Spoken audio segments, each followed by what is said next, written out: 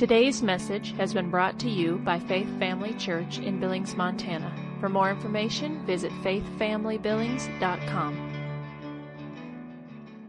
Well, glory to God. I'm glad everybody could come today and we can have leadership. We can continue with justice, joy, and jurisprudence. We have not got very far, I'll be honest with you, as far as, because, everybody wants to get to joy, right? That's the one that everybody's like, joy's a good one. Joy's a good one. But that's where we want to go. You're good with that, Joy? Yeah, okay, you appreciate everybody's good with joy? Yeah, anyway, no. But justice, joy, and jurisprudence, which we never even got into the definition of jurisprudence, but it is the study of the law, the love of, the understanding of, and being able to represent it. It's kind of like the philosophy of love and what it does, or not love, but the law. And we know that we're governed by a law of love. And so when we get to that place, it'll be great, I promise you. But as I was asked last week, somebody said, I was standing there and it totally caught me off guard. And they said, they said, so is your ankle hurt? And I went, no, what do you mean? They said, but you kicked a lot of religious cows the other day. I thought for sure that your ankle would have been hurt. And I was like, because I'm looking at my leg like, what, do I look wounded to you? Or what? And anyway, so I know it's been tough, okay? I'm not denying where we're at, but let's open with a word of prayer. Father in heaven, we thank you for your word.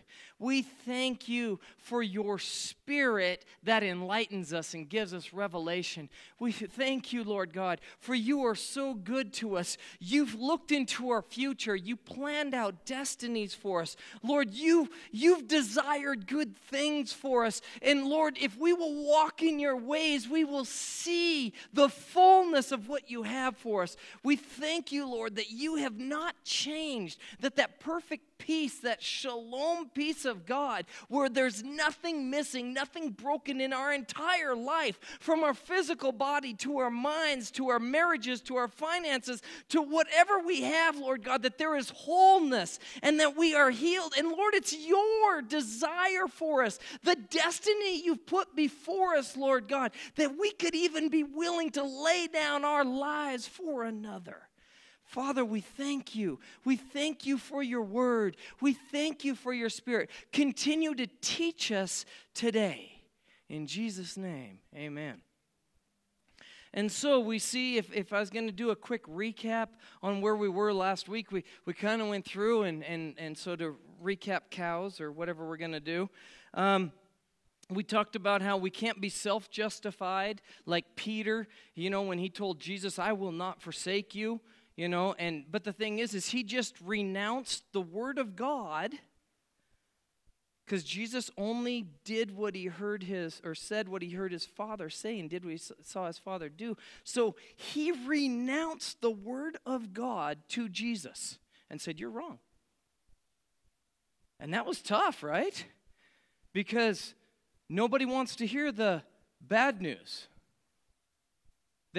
and I'll just tell you this. I remember doing this marriage counseling with a couple people. You know what I tell every marriage counselor?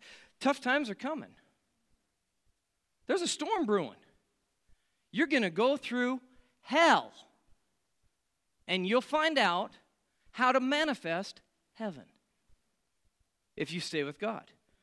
But there is nobody that's going to get married that is not going to find themselves with their nose against the ground, trying to push out a faith bubble to get back up one more time, to go one more round to get this thing done.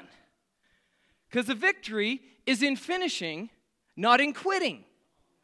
And so we finish well. We fight the fight of faith. And so, Peter hears, you're going to deny me. Not desirable.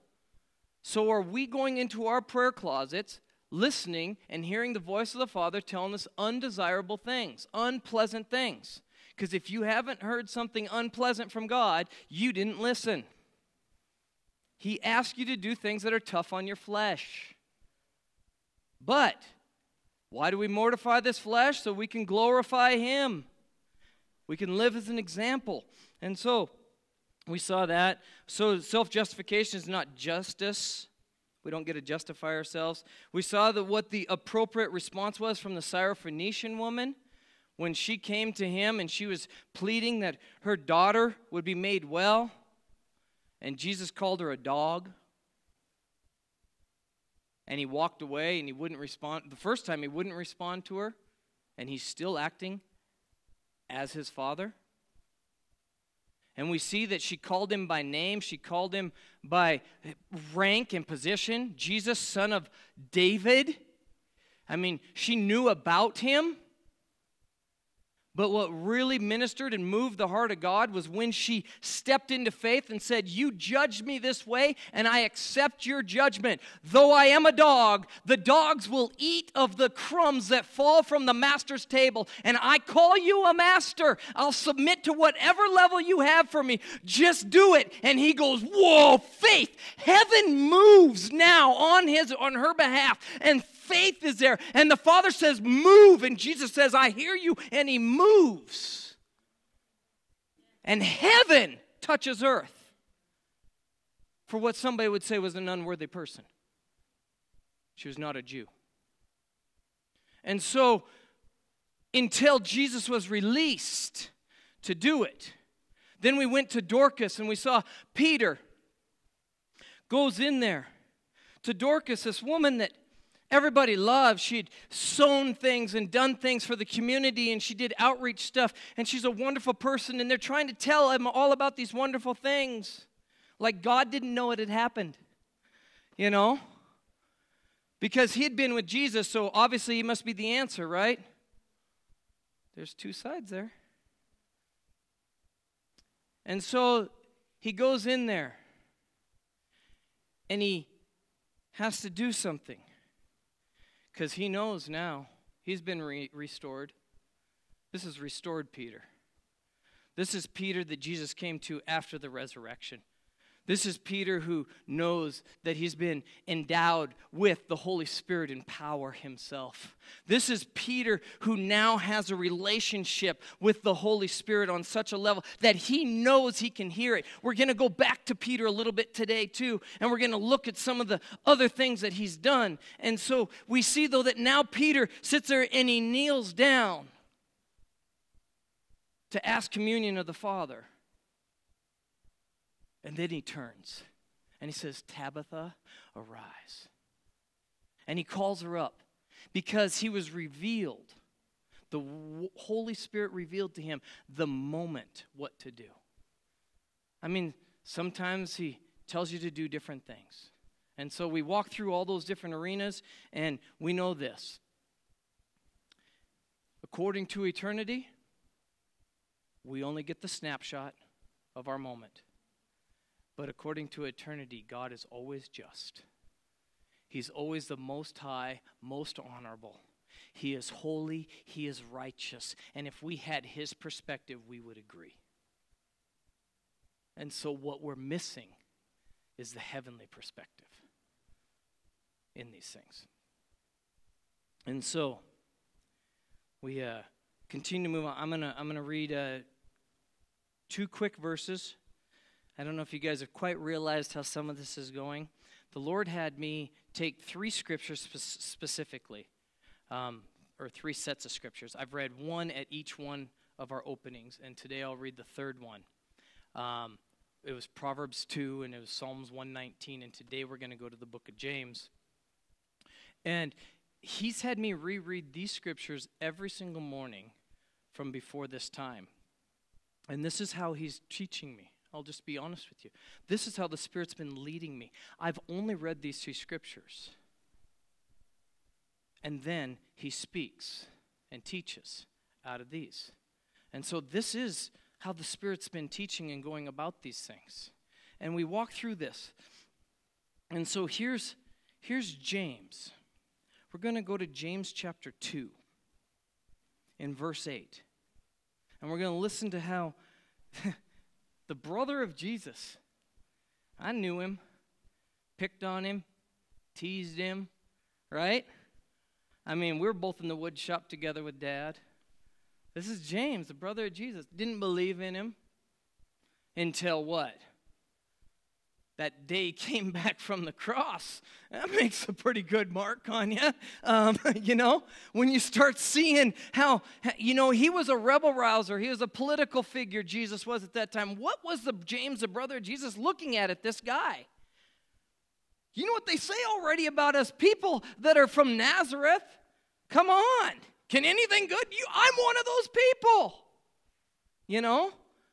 We came out of Egypt. Can anything good? What? James. So James has converted to believe that his brother was the Son of God. This is an amazing person to read after in the accounts because of that. And so, James chapter 2, verse 8, and I'm going to do this again in the Passion Translation for this. It says, your calling, say my calling. Okay, here it is to fulfill the royal law of love as given to us in this scripture. You must love and value your neighbor as you love and value yourself. For keeping this law is the noble way to live. Anybody like to be noble? I mean, this is the desire always was, right? You watch all these, the kings, the princesses, the prince, all these, you watch all these movies, you see all these things, and then we even look at modern day type royalty or people that we've esteemed to a high level, and everybody says when they watch those shows, they want to be that person. They want to own the horse or lead the army or whatever. They want to have nobility. This is normal. This is who you are. You're a citizen of heaven. You are noble. This is why it's our law. It's a representation of who we are and where we abide from. This is our law. That's why, you watch the knights and those things, and they would hold themselves to a code of honor outside of where that code of honor is known. And we watch these shows, and we think it's great. So we, too, got to hold our code of honor outside of where they're known so that we, too, can see. But it's painful. Okay. For keeping this law is a noble way to live. Now, there's a word right here that's coming up, and I'm going to have to break it down just a little bit. It says, but when you show prejudice, you commit sin, and you violate this royal law of love. So, prejudice, I don't know, that says partiality, which is, you know what? A definition of prejudice. Did you know that if you show partiality, that means that you're pushing them to one part or another? And so you imparted or cut off, departed. You are segregating, prejudice, right? You see in all these words that are all lining up. So to show partiality, it's to show partiality or to have a respect for. Now, the interesting part about this is, so when you show prejudice, you commit sin. So if I look at somebody, my neighbor, and I don't love them as myself, so if I push them above or beneath me, I showed partiality. I created prejudice. Right? Okay. So when you show prejudice, you commit sin, and you violate this royal law of love. For the one who attempts to keep all the law of Moses but fails in just one point has become guilty of breaking the law in every respect. For the same one who tells us do not commit adultery also said do not murder. Now if you don't commit adultery but do commit murder, you're still going to be guilty as a lawbreaker.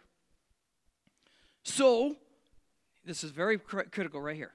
So we must both speak and act in every respect like those who are destined to be tried. Like those who are, now this one says, who will be judged. Will you be judged? Passion Translation said destined to be tried. You can say right now, I'm destined to be tried. See, our court date's coming. So, who do you know sits on the throne? This is the thing.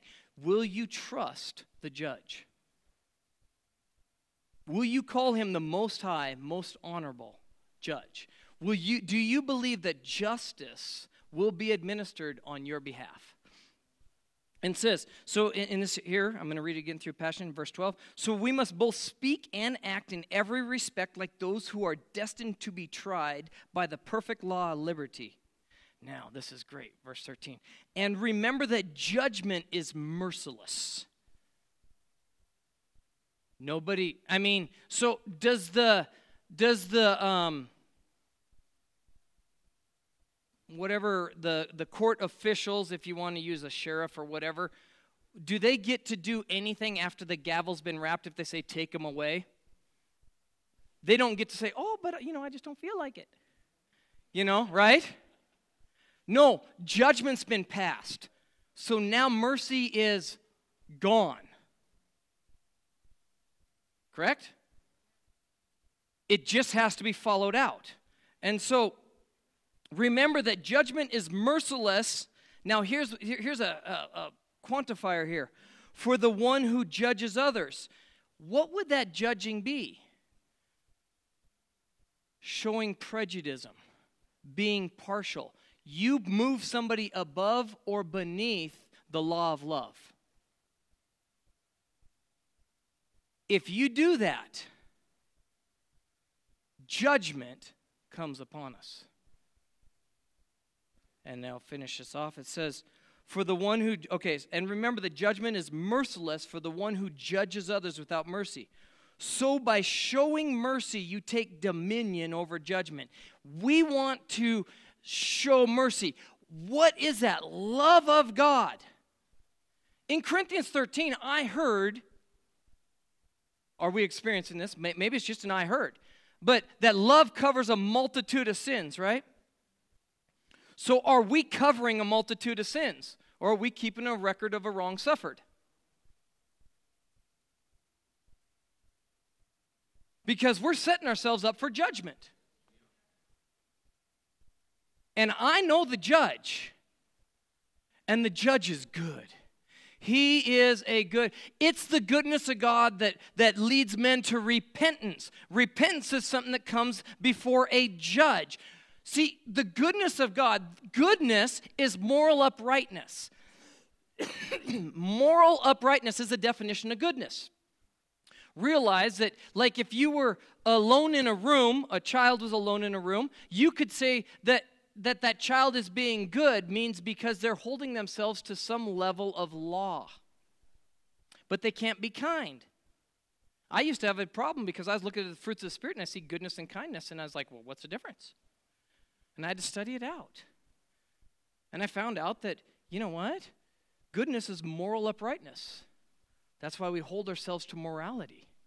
And it's the goodness of God because he said that his word never changes. He said that he's the same yesterday, today, and forever. He said that there's no shadow or turning within him. So when he said that, I can now hold him to it. And when he says I can come before the throne and lay down and I can boldly approach that thing and I can come in and I can obtain mercy.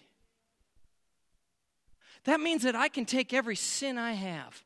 And when he said that the blood of Jesus was enough, I can say that the blood of Jesus was enough. And I can say, God is so good to me that I didn't earn it. I didn't deserve it. This isn't by my works. I don't get to do the Dorcas where we have the whole list of, oh, look at all the good things that we've done. Look at all these good things. We deserve this. I should have prayed more. I should have read more. I should have done these things. We don't get that. It's not by works. It's by grace through faith. I simply believe that I was a sinner and that I am now saved by grace.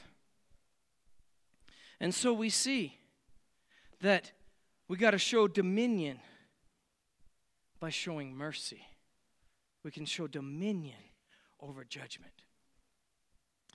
Psalms 25:9 says this. It says, he who leads the humble. Another word for humble that could have been put in here is the word afflicted. It says, he who leads the humble or afflicted in justice, and he leads the humble afflicted in justice, and he teaches the humble or afflicted his way. See, I'm learning the ways of God. I'm going to remain humble. See, what do we do? Do we respond like Peter when Jesus says something to us and justify ourselves? Or do we humbly submit like the Syrophoenician woman and know that our humility puts the miracle within grasp? And so, we look here. And so we all must be afflicted, is what I wrote here, or humble. That's the easy word. The church word that we want to use is the word humble, right? But how come this same Greek word is called afflicted? So why don't we just say, I want to be afflicted to be in need of justice? Because vengeance is mine, saith the Lord. So why wouldn't you want to be in a place where his hand is working on your behalf? I know I'm putting you into a bad picture. It's not getting any worse. We thought we were good, but now we're going to find ourselves into more.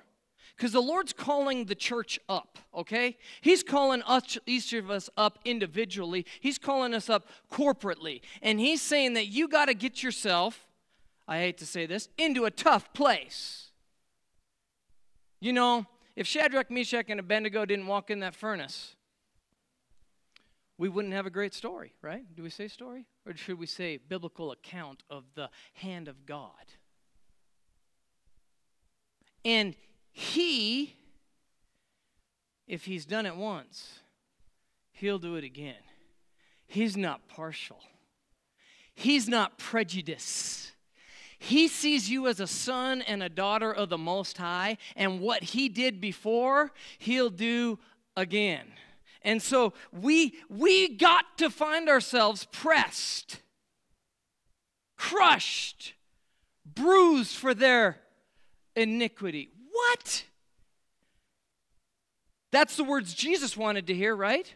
Got in his prayer closet. Your face will be marred. Your body will be pierced. You'll be bruised for their iniquities. The chastisement of their peace will fall upon you.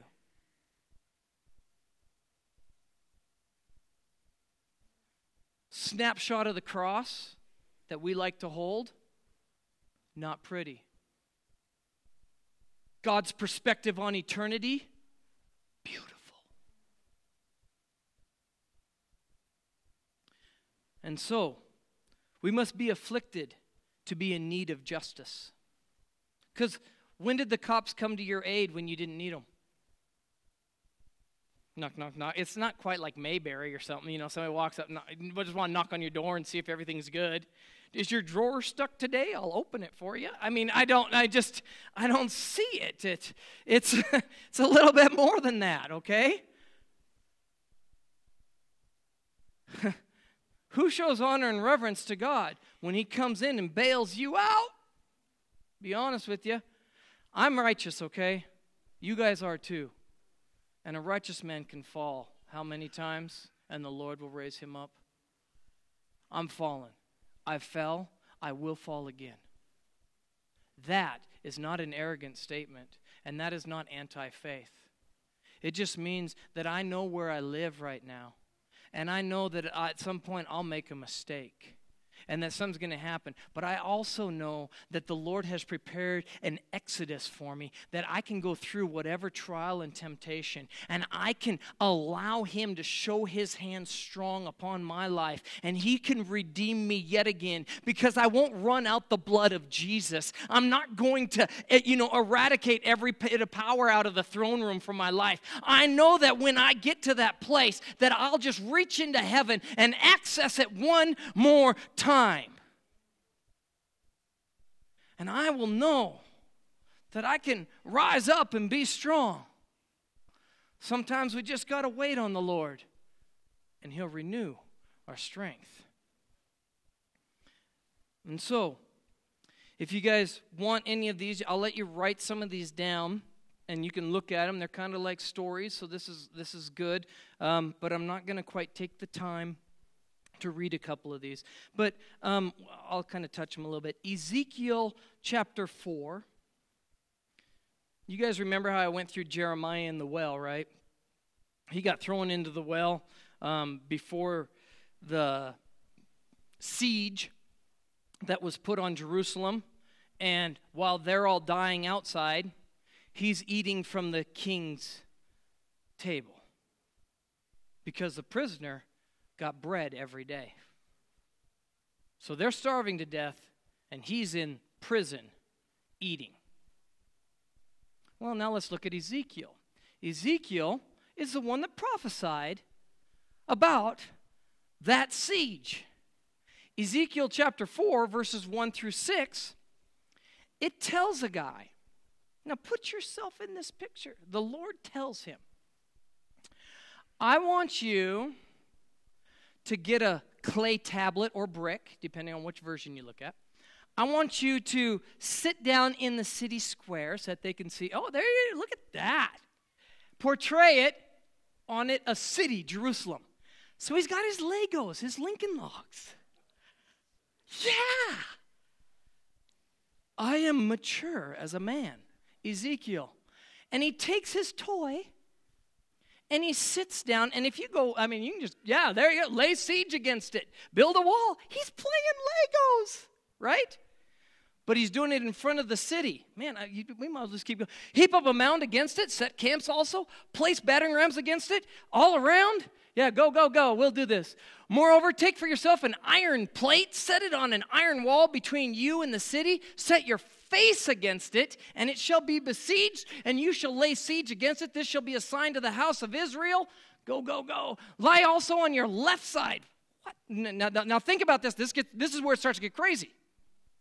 So he was playing with toys in front of everybody, right? Now he's lying on his left side. Lay on the iniquity of the house of Israel upon it. Whoa. According to the number of days that you lie on it, you shall bear their iniquity. Next verse, please.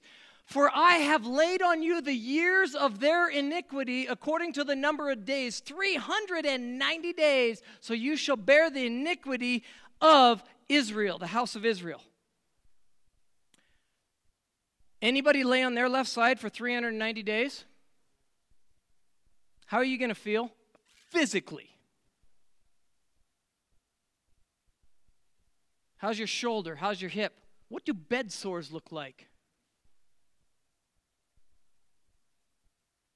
In front of everybody. This was in front of everybody. Next verse. And when you have completed them, lie again on your right side, then you shall bear the iniquity of the house of Judah 40 days. And I have laid on you a day for each year. Anybody signing up for the word of the Lord?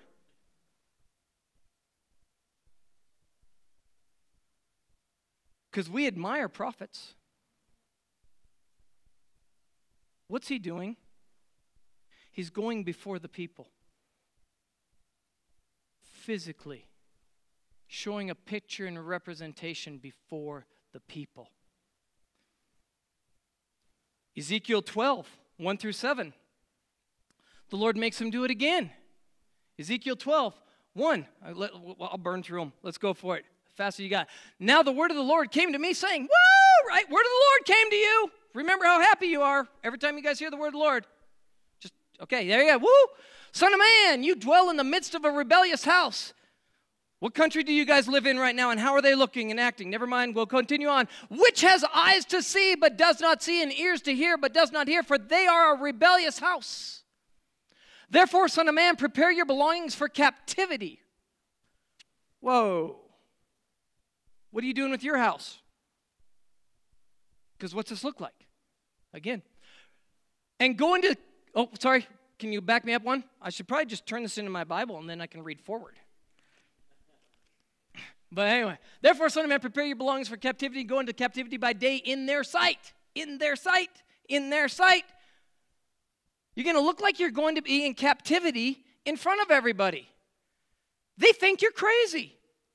You're nuts. What's wrong with you? You were just laying on your side for like a year. You played with a brick. You acted like a fool. You shall go from your place into captivity to another place in their sight. from one place to another place in their sight. You're doing this in front of them. It may be that they will consider, though, they are a rebellious house. Go ahead and go to 4. By day you shall bring out your belongings in their sight as though going into captivity, and at evening you shall go into their sight like those who go into captivity. Are you getting the picture? In their sight. Next verse. But in their sight. In their sight. That's like 4 times. Where do you live as an example? This is us. Dig through the wall in their sight. The wall of Jerusalem? In front of everybody? By day? Are you you're lost your mind? And carry your belongings out through it. Get that hole, Doug. What are you doing?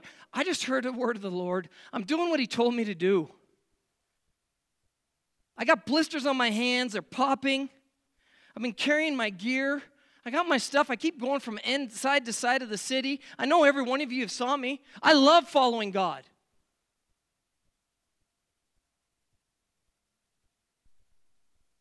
Right? In their sight you shall bear them out on your shoulders, carry them out at twilight. You shall cover your face so that you cannot see the ground. You blindfolded yourself and took off with a pack on your back? How? At twilight.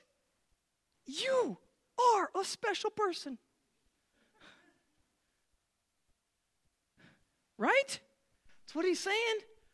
So that you cannot see the ground, for I have made you a sign to the house of Israel. Go ahead, one more verse, I believe. Yes. So I did as I was commanded. That's a very good thing. I brought out my belongings by day as though going into captivity, and at evening I dug through the wall with my hand. I brought them out at twilight, and I bore them on my shoulder in their sight. So who wants to be called to be the voice of a prophet?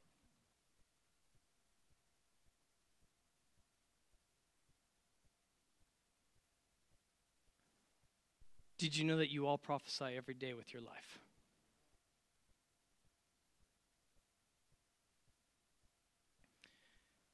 And we see. I mean, you weren't Isaiah. You can jot that one down. I'm not Isaiah 22 through 4. How about walking barefoot and naked for 3 years? Anybody want to do that? Why don't you just expose yourself for 3 years, walk around? They're going to talk about you. Now, how about the person that's actually going to listen to you because you do have the voice of the Lord? Ho, ho, ho. Yeah. We need to be Spirit-led on both fronts. We see a crazy person doing a bunch of crazy stuff. We better be Spirit-led if we're supposed to be listening. If we're told to do crazy stuff, we better be Spirit-led so that we can be listening. How about Paul in Acts chapter 20? I mean, those were Old Testament examples, so, you can discount that Old Covenant stuff. But New Testament, come on, you got to give me New Testament on this, because that's where I live. Acts 20, verse 22. Acts 20, verse 22 says this. It says, "And see now, I go bound in the Spirit." Is that physically? No, it's in the Spirit. "To Jerusalem, not knowing the things that will happen to me there." This is Paul. Anybody know the outcome of this? Is this the word of the Lord?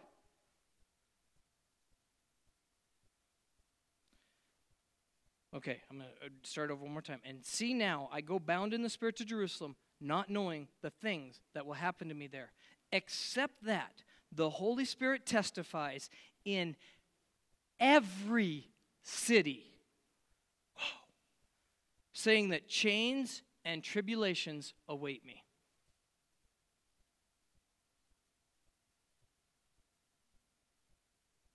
What did God call you to do? called you to be a witness.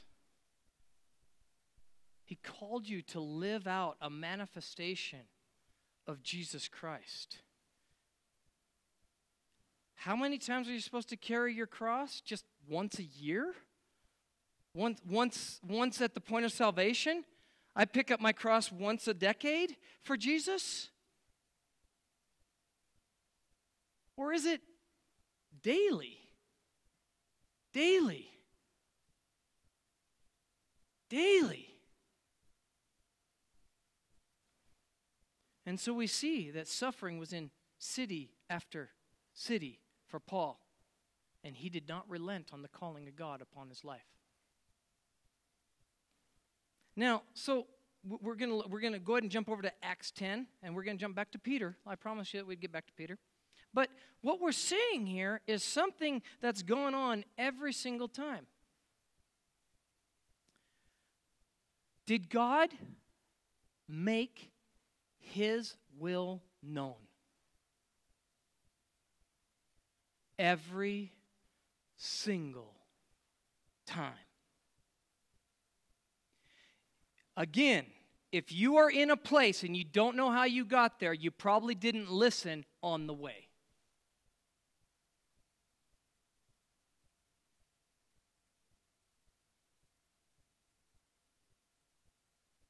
So, Acts 10:19 says this.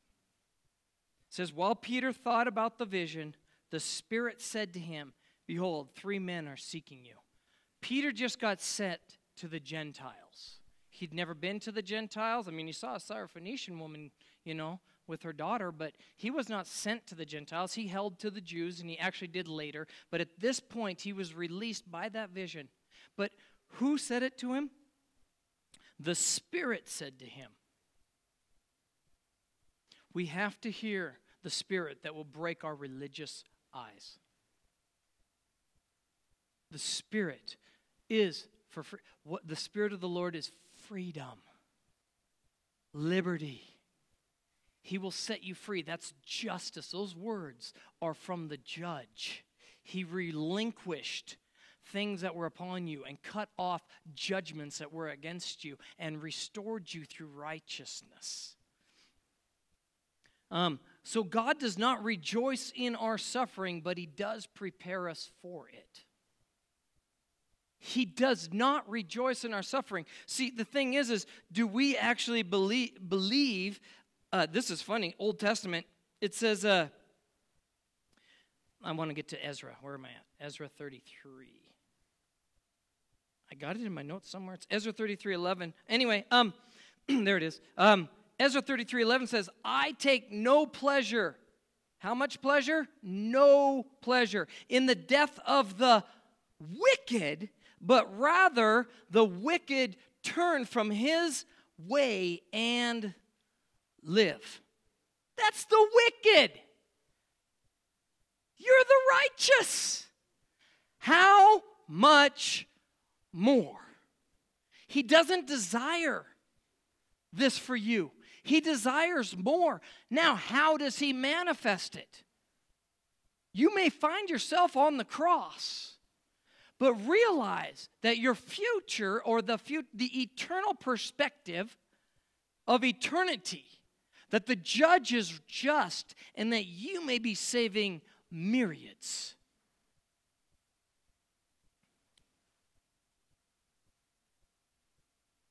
Yeah, glory to God. Okay, I want to go back up here. So, Jesus was led to the cross.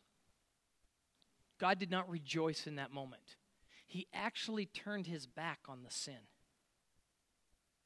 There's a rending that had to take place at that moment. But a purchase was being made. The ignorance of Satan to reach out and touch somebody that had not touched of sin, and he thought that he could cut and cessate him from this earth, forced the hand of an honorable judge, God the Father. When He's seen it and He goes, whoa, an injustice is being done. You laid your hand upon a not guilty party. I now have to manifest myself because vengeance is mine. And he reached down out of heaven into the depths of hell, grabbed Jesus, and pulled him back so that we could be redeemed. But Jesus allowed God to show forth his full vengeance upon the devil. And we're free because of it. We're free because of it. The wages of sin is death. The only way to pay for this was death. It had to come about. And so, I love it. Justice will fall in our eternal lifetime. No one gets past the throne without accountability. No one will get past the throne without accountability. And so, I want to jump over to here. Amos 3:7 says this. It says, surely the Lord God does nothing unless he reveals his secret counsel to his servants, the prophets. If you're listening, you'll know. If you're listening, you'll know. Surely the Lord God does nothing.